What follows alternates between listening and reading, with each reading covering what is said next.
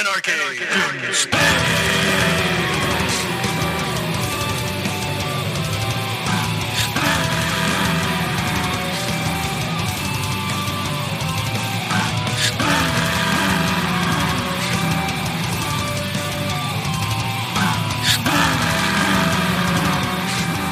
All right, everyone, welcome once again to another episode of Anarchy in Space. Good, gotta get the S on there. It's not complete without the S. No. I'm Nikki B here, as always, with my good friend and co-host, Eric Heiler. How are you doing today, Eric? Doing okay. Crazy episode. It was a crazy episode. It was a visually amazing episode. I mean, Yes, it was. This is one of the ones that really kind of pushed the boundaries of which type of sci-fi that we were in. Because it definitely had more of like a modern sci-fi feel where they lean heavy into the special effects. Yeah. I kind of wonder how much of the budget for the season this one episode took up. I'm going to make a guess that it was a pretty good chunk. There was a lot of stuff going on. There was a lot of stuff going on. And the one thing that I'm really excited about this episode is that we're starting to kind of see just how tenuous all of the different sides are in this war that we're kind of in the middle of. Yeah.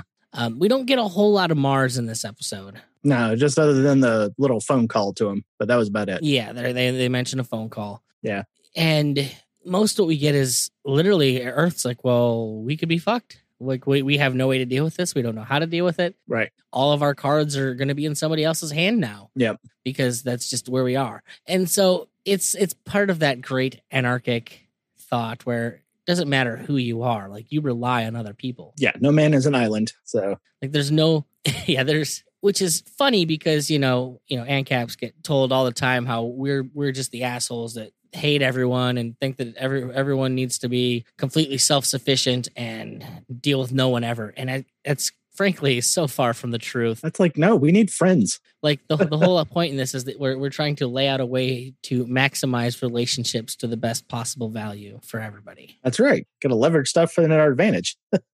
Yeah, we're telling you that since you're going to inevitably be making asshole decisions that benefit you. Yeah. To just know that going into it. That's really the key. Like, we're not the ones assuming. We don't assume the best out of people. Just understand, I am making a dickhead decision here. Yeah.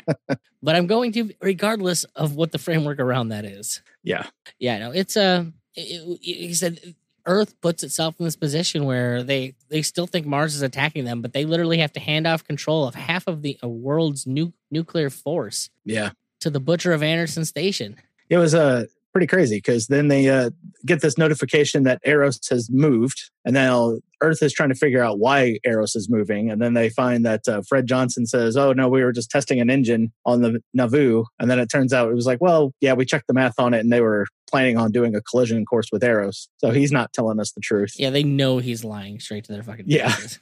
Yeah. And yet they still have to trust him. Yeah. And then later on in the episode when they start firing, What's did they say? Bitcoin fixes that? Yeah, Bitcoin fixes this. But yeah, after Earth fires like half of its nuclear arsenal at the thing, it all of a sudden goes off of radar. And so now they have to trust Fred Johnson and the crew of the Rocinante to provide targeting data. So yep. So it's just from the get-go. You want to start, I guess, back at the beginning where we find ourselves at the end of the last episode where Miller's still trying to figure out what the hell just happened. Yeah, Miller's trying to figure out what just happened. And that's exactly where, we find ourselves in the beginning of this one. Keep resetting the timer on his pet nuclear bomb. my little pal here. Yeah. So the episode actually starts out with, I believe if I remember correctly, it's moving very fast between the Rossi and Avasarala on back on Earth with the UM, and they're trying to figure. Yeah, he sees the Rocinante in the distance, and it's starting to get a little bit smaller each moment that passes. He's like, if I didn't know any better, I'd think I'm moving, guys. Yeah. Are you leaving me here? What the fuck's going on? And they're like, no, you're moving. Yeah. And then to which Earth or the UN, they're all in the war room trying to figure out what the fuck's going on. Like all of a sudden, what was once a space station is now a spaceship. Yeah. Doesn't make any sense. A huge asteroid is just now moving under its own power. Well, I love it. At some point in this episode, they go to try and find out what the hell's going on and what they can do. So they find that crazy scientist that took out his ability to have empathy. Yeah.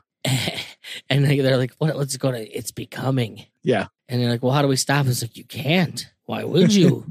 Yeah, I was like, why would you want to stop it? Yeah, like it's like, let's see what happens next. It was like, 20, billion people are about to die. I mean, what do you mean what's about to happen next? oh my god, that's awesome. And that's kind of so the motion sets off that Earth decides its best course of action is, well, we just gonna have to blow this fucking thing out of the sky. That's our only chance of survival. Yeah. Send a second wave to, sterilize the area. Yeah, send half of them to destroy it, the other half to make sure that nothing could survive. Right. And so they do. And then all of a sudden it just disappears. Yeah. Just off their screens. So what was a space station that became a spaceship is now a spaceship with stealth. Yes, exactly. And in reality, what's going on is that this particular, the protomolecule, whatever it has done to this area, it has the ability to control physics basically at its whim. Right. So, the Rossi, Fred Johnson, they all notice, oh my God, this thing's just, it's no longer reflecting radar. And Rossi's like, but we have visual on it. Like, we're literally looking at it. Like, what the hell is going on? Yeah, it's still there. We're staring right at it. So what ends up happening is it then starts trying to get away. So they start chasing it. Yeah. With increasing speed as the episode goes on until eventually, like, they're about to die. Like, that's literally what's going to happen. Yeah, they have to do what they call the 15G burn. So which means they're going to have to go as fast. That's going to give them 15 times the Earth's gravity. So they're all literally getting smushed in their seats. Well, I mean, that's why they pump that shit in their veins. Yeah. That's what the couches that they call them. Yeah. Amos had a pretty good line on that one. He goes, well, there goes my spleen. Yes, exactly. It was pretty fucking funny. I'm not sure if he actually was his spleen disappearing, but so they're chasing it, and it eventually becomes clear that this isn't going to work. They don't think so. They start the second plan of attack, which is Miller. Yeah, you're at least on this fucking rock. Yeah, take the bomb to its center and blow it up there. Yeah, let's see if we can just blow it up at its core. Who the hell knows what that's going to do? I mean, the thing did live off of nuclear energy up until this point. So yeah, to me, this seems like a weak proposition. Like maybe we're going to make things worse. Let's just give it more, like all at once. So Miller, begins what is this insane trek. And we were talking before this episode, hands down, this is the most beautiful episode today. Like it is just visually beautiful. The deeper he goes into this thing, like the more otherworldly the space station begins to get. Yeah. What started out was you'd see like dead bodies occasionally. It's now just tentacles of bright blue light. Yeah. And blue fireflies everywhere. And sometimes those fireflies are turned into people. And he's starting to hear voices the deeper he gets into the station. At one point, he sees the little hummingbird again. Yeah, exactly. And that's when he makes a realization. Oh, shit. This has been reaching out to me. Yeah. It's always been reaching out to me. And so he comes up with this idea that, well, maybe if it the other thing he notices is every step closer he gets is he's following the heat signature to its core, to its center, its source. Yeah. He realizes he's getting closer and closer to the Blue Falcon, which is? That was the room where Julie Mao finally died. Exactly. They keep finding her way back to ground zero where they came from, Julie Mao. Not to be confused with the military Blue Falcon, which is a buddy fucker. So I have no idea what that is, but what I find really interesting is that we're actually probably going to get the most acting out of Julie Mao, like the most dialogue for sure. Yeah, you're going to see her a lot in the end of this episode. So yeah, and like she's dead. she's been dead for a number of episodes, and we're going to get more Julie Mao than we ever bargained for in this one. Which I'm pretty sure that actress was like, "Wait, you guys are giving me a script?" Probably a little bit. Like I've got more than a couple of pages here. What? Like, I'm going to do more than look hot? Like, what?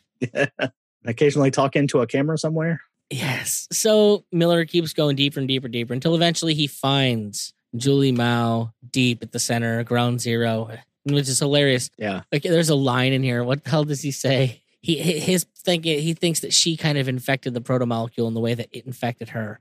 And like, maybe its consciousness is still inside of her somewhere. And so right. And part of it is because he hears the voice in his head talking about the Razorback and taking it home. Yeah. So he gets the idea that Julie Mao has somehow imprinted her consciousness onto the protomolecule. And she thinks she's driving her beloved ship, the Razorback, to go home. Right. Because she's so fucking tired. Not realizing it's an entire asteroid, Yes. And realizing that going home to Earth is going to smash the fucking thing to bits. But right. I digress. And so you have this... Miller finds his way there. What the hell does he says to him? He's like, they're like, you're going to try and talk to a girl who thinks she's a space station. Yeah. into not destroying the Earth. Yeah. And it's like, well, it sounds crazy when you say it, actually. Yeah.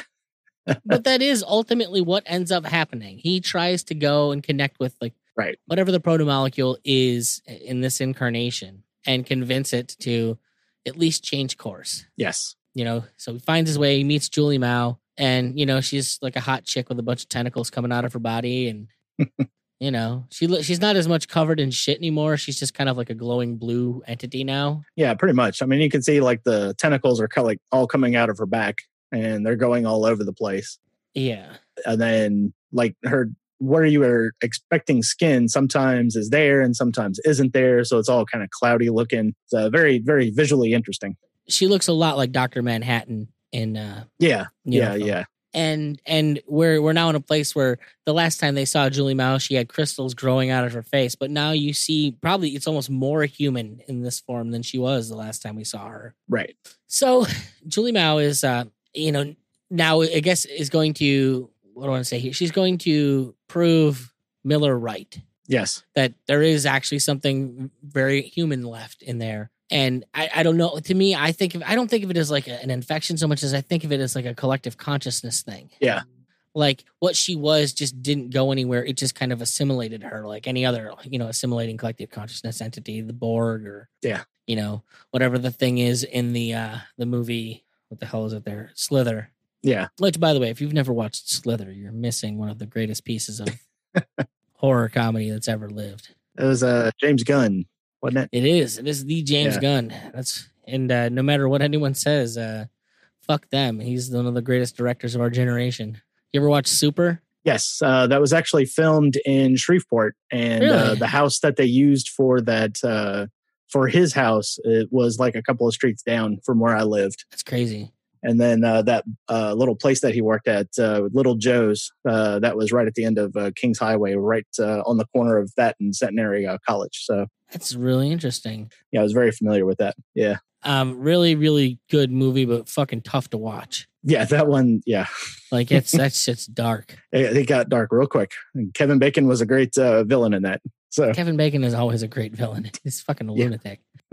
Honestly, my favorite part about the movie is just like that whole time period is when they were doing like they were really, really tearing apart the superhero genre. Yeah. Did you ever watch Defendor? That was the one with Woody Harrelson. Yeah. No, I don't think I've seen that one. That one's actually harder to watch. Oh, no. Because like Rainn Wilson, he might be like, he's just kind of a sad man. Yeah. Defendor, he's genuinely like an autistic man. Oh, okay.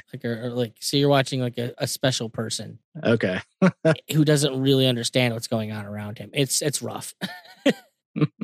Good movie, like really good, but it's difficult. They kind of address some of the same issues, like, the violence being very real as opposed to kind of cartoon violence like you usually get in comic books. But we digress. Yep. If you're not a fan of James Gunn, just know that in Slither, there's the joke. Hey, where did Chinese people come from? Where? Or no, the joke is. So, what's a vagina? A vagina is where Chinese people come from. Chinese. Learn how to eavesdrop better. Okay, gotcha. It's Nathan Fillion. Whatever he says is going to be amazing. Yeah, that's all. It's all going to be gold. So, and as long as there is a James Gunn movie out there, Nathan Fillion will have a small part. I can only hope. Even if it is just a movie poster. Look, I'm just saying we need to bring back Firefly, and can we take Joss Whedon out of it? Like have him not involved? Just remove him from the. Yes, his creation. He would just fuck it up now. That's something that kills. This is always going to be my soapbox. It's why I fucking hate what they're doing in Hollywood right now. Like, it's terrible. There's so many amazing female characters that they started creating, and then and it's not like we didn't have like female action heroes before. I mean, anyone who's watched the Alien trilogy, dude, like the true badass in that show isn't Mal. Like in Firefly, like the true badass is just the fucking, Walsh's girlfriend. What's her name? I can never remember her name. Yeah, I'm drawing a blank. It's been a while since I watched it. Yeah, I barely remember. The only people I remember on it are like the characters, like are good character actors I like. But the point is like she's the best, like the badass character in the show. Yeah, it's not fucking Mal. Mal just gets all the good lines. He does get the good lines. Yeah, but the point is like she kicks ass. He's kind of a pussy. Yeah. Fucking Tank Girl. Like there's just so many good ass-kicking female characters out there. Why do you have to fucking write shitty dialogue that hates men in there? Yeah. Just to alienate the audience that's going to go and pay for the shit. So, Yeah, unless you're getting paid to do it, so division. I don't know. So, anyways, we've gotten here. Miller is talking to Julie Mao as if she's a real person. Maybe she still is. We don't really know. Right. And he's like, he makes the decision. Once again, he just keeps deciding to die. At least give him, credit for being, consistent. Yes. He's consistently deciding he's okay to die. One could make the argument that he is more consistent than the most consistent motherfucker Dave Smith. That wouldn't take much. That guy likes borders. I'm just saying. Loves them. So he's talking with her, and he's just trying to talk her down from the ledge. And basically what it amounts to is that whatever form she's in, like she kind of wakes up to be with him. Right. And she's like, what's going on with me? Like, where am I? Last, she thought she was driving the Razorback back to see her family. Yeah, I mean, that's what she was thinking. Yeah. And so he's trying to explain to her what's going on without her completely losing her shit. Yeah, without her freaking out, because which I imagine the entire God only knows what that would have caused. Yes. And so, he kind of convinces her, hey, put your hand here on this bomb so it doesn't blow up. Yeah, it won't hurt you. And then they like have a heartfelt moment and like, I'm going to be here with you. How about we don't take this to Earth because you're going to destroy a lot of people. Let's take it to Venus. Yeah. And then she's like, and then what? We die? He's like, maybe.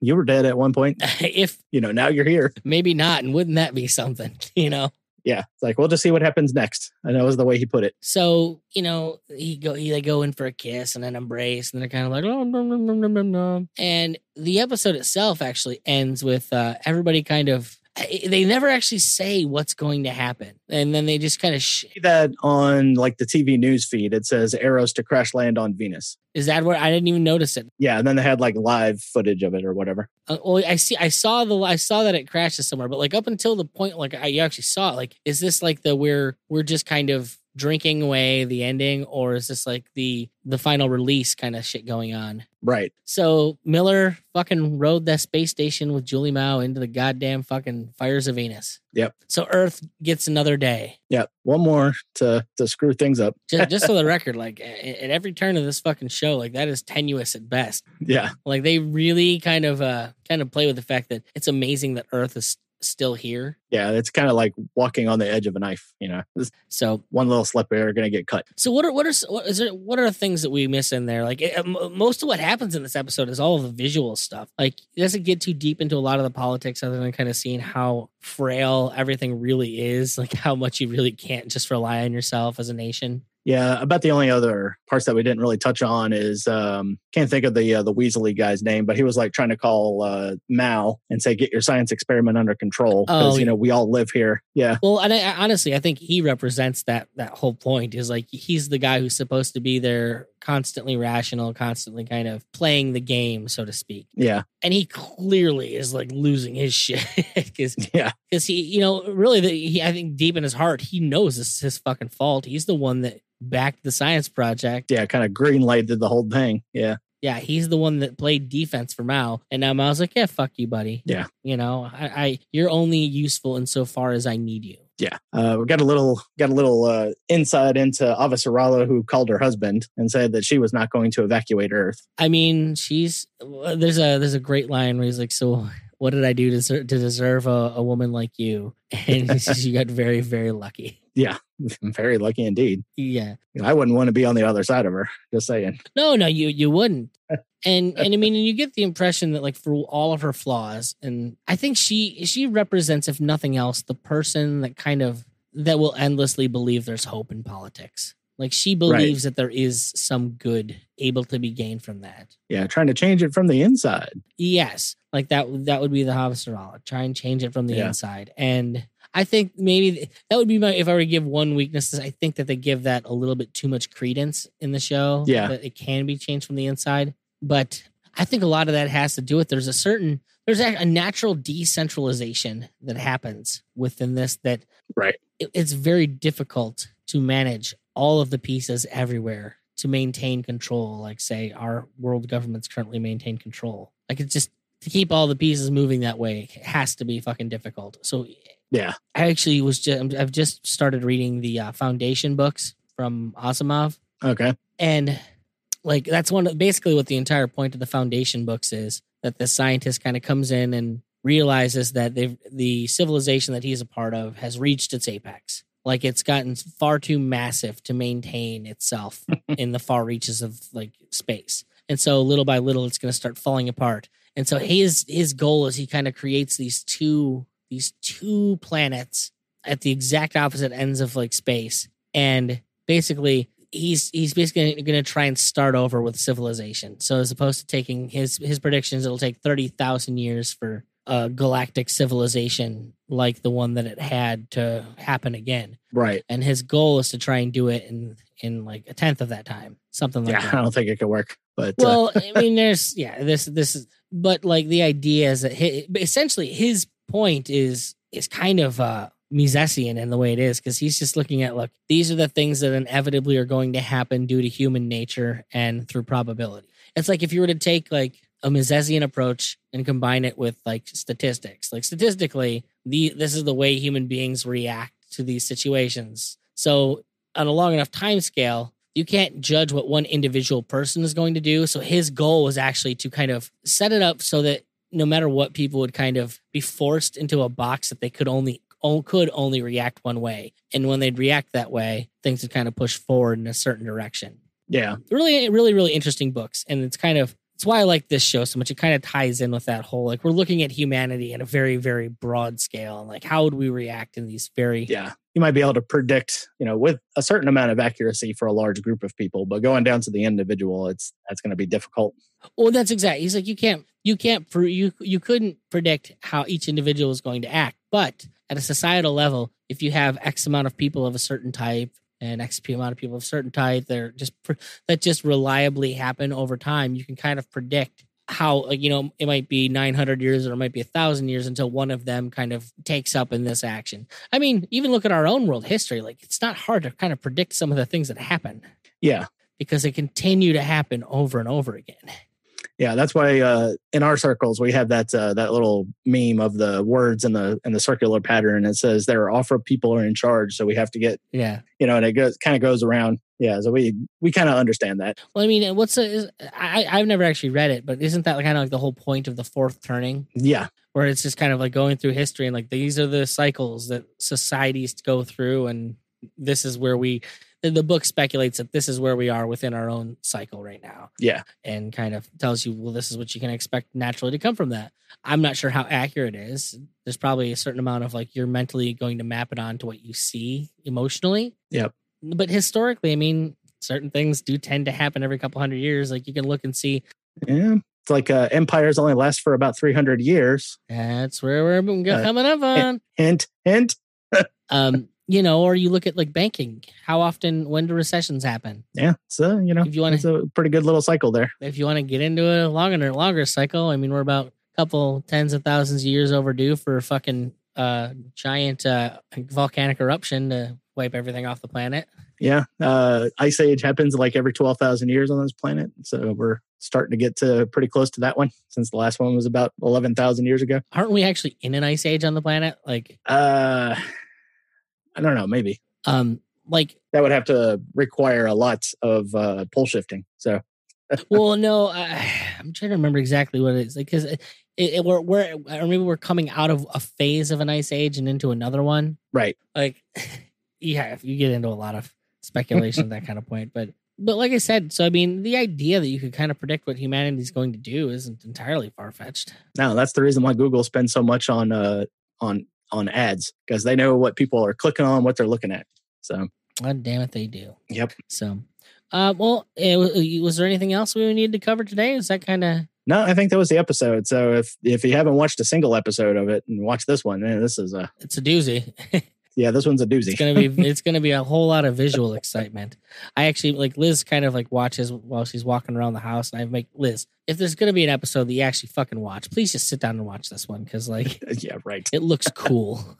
Yeah, I mean, just the whole part where he's walking around with the proto-molecule just kind of floating around in the air like little wisps. And at no point did it attack him, by the way. He's carrying a fucking nuclear weapon. So, like, that's one of the more interesting things to me, is just like, what is this proto-molecule? What the fuck is it? Like, how does it decide what's an enemy, when it's going to attack, when it's going to fucking turn you into it? Like, it's able to learn and think at a level that is at least surpassing humans, considering it managed to turn an entire fucking asteroid into a ship. Yeah, or maybe they knew he was going to go and talk Julie Malin to piloting the station somewhere else. No, maybe did it maybe some kind of precognitive abilities going on there. Who the hell knows? I mean, there's an awful lot of chemical reaction going on down there that perhaps it may use. Yeah, well, I guess we'll have to find out in future episodes.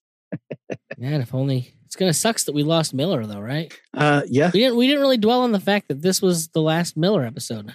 Yeah, my guy, just kind of burned up in a giant ball of fire on a ball of fire. So well, all of the ladies are thinking, good, another guy in a fedora burned up in the sun. Yes, with a really shitty mohawk. I love a shitty mohawk. Yeah. So, all right, folks. Well, this was episode 15 of Anarchy in Space, covering episode 5 of season 2 of The Expanse. Yep. Why don't you give us those technicals and we'll get on out of here there, Eric? Oh, I kind of knew you were going to say that. And then I went ahead and shut it down because I thought we were bringing it to a close. So this one was titled Home, and it actually had a 0.6 rating. So it was a little bit up from the last time. This one was directed by David Grossman, written by Mark Fergus and Hawk Ostby, and it premiered February 22nd, 2017. Nice. So a little bit of a ratings bump, but not too drastic. It's crazy. I'm just trying to justify in the world like how poorly this show did on TV to like where it is now, where everybody loves The Expanse. Right. Yeah, and I'm even hearing like regular people like talk about it. It's Amazon, man. No, it's like okay, people. I said, you know what that is? That's how little people actually watch television. That's true. They watch it on their computers. Amazon is the new TV. Yeah, that was one of those studies that they done to try to find out how little people actually watched, and they found out they watch a ton of it. It's just not on the regular stations anymore. They go to Hulu or Netflix or Amazon to watch everything now. And then all these companies trying to start their own fucking streaming services. Yeah, their own streaming services. They're gonna fail, most of them. Like I don't think they realize that like it's the hub. People want to have a place they can go to watch stuff. Yep. They don't want to do what you have always done. That's the point. So if you try and make them do it again, they're going to find a way around it again. That's right. Oh, well. One number I would be interested to see is like, what are the pirated versions doing? Like, are those going down as the streaming services are going up? That would be an interesting number to see. I would have to imagine that probably doesn't change much. Yeah, that could be up. I mean, ultimately, they're the people that are going to... I mean, it's not like anything's changed. It's maybe a little easier than fucking recording something, having your friend recording something on VHS for you. Right. Like that's a thing. Like what they really have to do is make it easier to fucking make it easier for you to get the stuff than it is to steal it. Yeah. It's one of the ways that we like to talk about borders and immigration. It was like, well, just make it really easy for immigration and people will stop coming over illegally. And then you can fucking know where every last one of them is if you want to. That's right. I don't particularly like that part of it, but at least that's something that you're not trying to kill them all. So yeah. Most consistent motherfucker, my ass. So, all right, folks, go out, have a good day, watch some good sci-fi. Yes. Peace.